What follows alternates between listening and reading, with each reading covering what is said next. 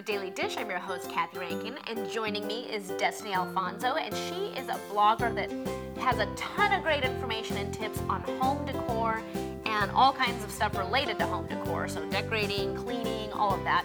And your blog is aplaceforusblog.com, so check it out. Really good stuff on there. And Destiny, you were talking with us last time we spoke with you about the trends that are coming down the line for spring. So now we're going to talk about some spring decor that we can incorporate into our homes, and how do we start? Like, if you've already got a scheme going in your house, how do you start kind of incorporating some of this stuff without just totally making a disaster of your theme?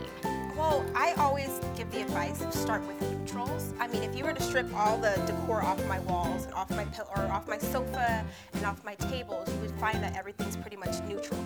And that's what you should start with, the neutral base. And then you can add your pops of color like this pillow. These pillows, it makes it a lot easier. So when you go to Target and you see that they have a whole new blue line, you can be like, oh, I can get that because everything's pretty neutral in my house. Now, do you ever see that people go a little overboard? Like this is a pretty strong color, and you see it and it looks so great in the store, and then you get it home and you start throwing this color everywhere, and it just gets to be too much. How do you know when it's too much?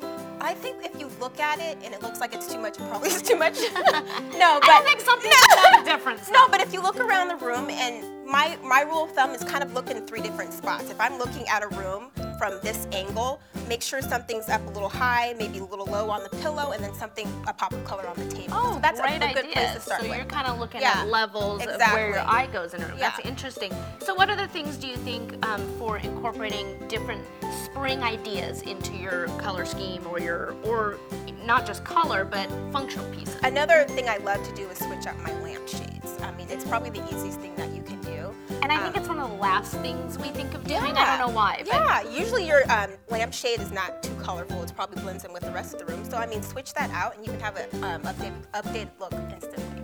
And so do you consider something like this a more kind of statement piece, where if you do the lampshade, you kind of go a little more subtle elsewhere? Yeah, that's a good rule of thumb. I mean, really just kind of take a step back, look at your room, kind of examine it. I mean, if I were to have these 3 pieces in the room, I'd probably have this lampshade over here so it's not competing with this pillow. Right, so they're not kind of clashing. And then what about greenery? Different people have different ideas about greenery in the home. Yes. Some people love like the silk plants and trees, and some people don't. How do you use them? I love greenery. I always have a pop of green in each room. I feel do like, too. Yeah, I feel like it just brings it to life. So I would just say start with a little plant, something. It doesn't have to be alive. I mean, it really can be a silk plant. Start with some ferns or some boxwood topiaries. And the good thing about boxwood nowadays, it comes in a preserved form.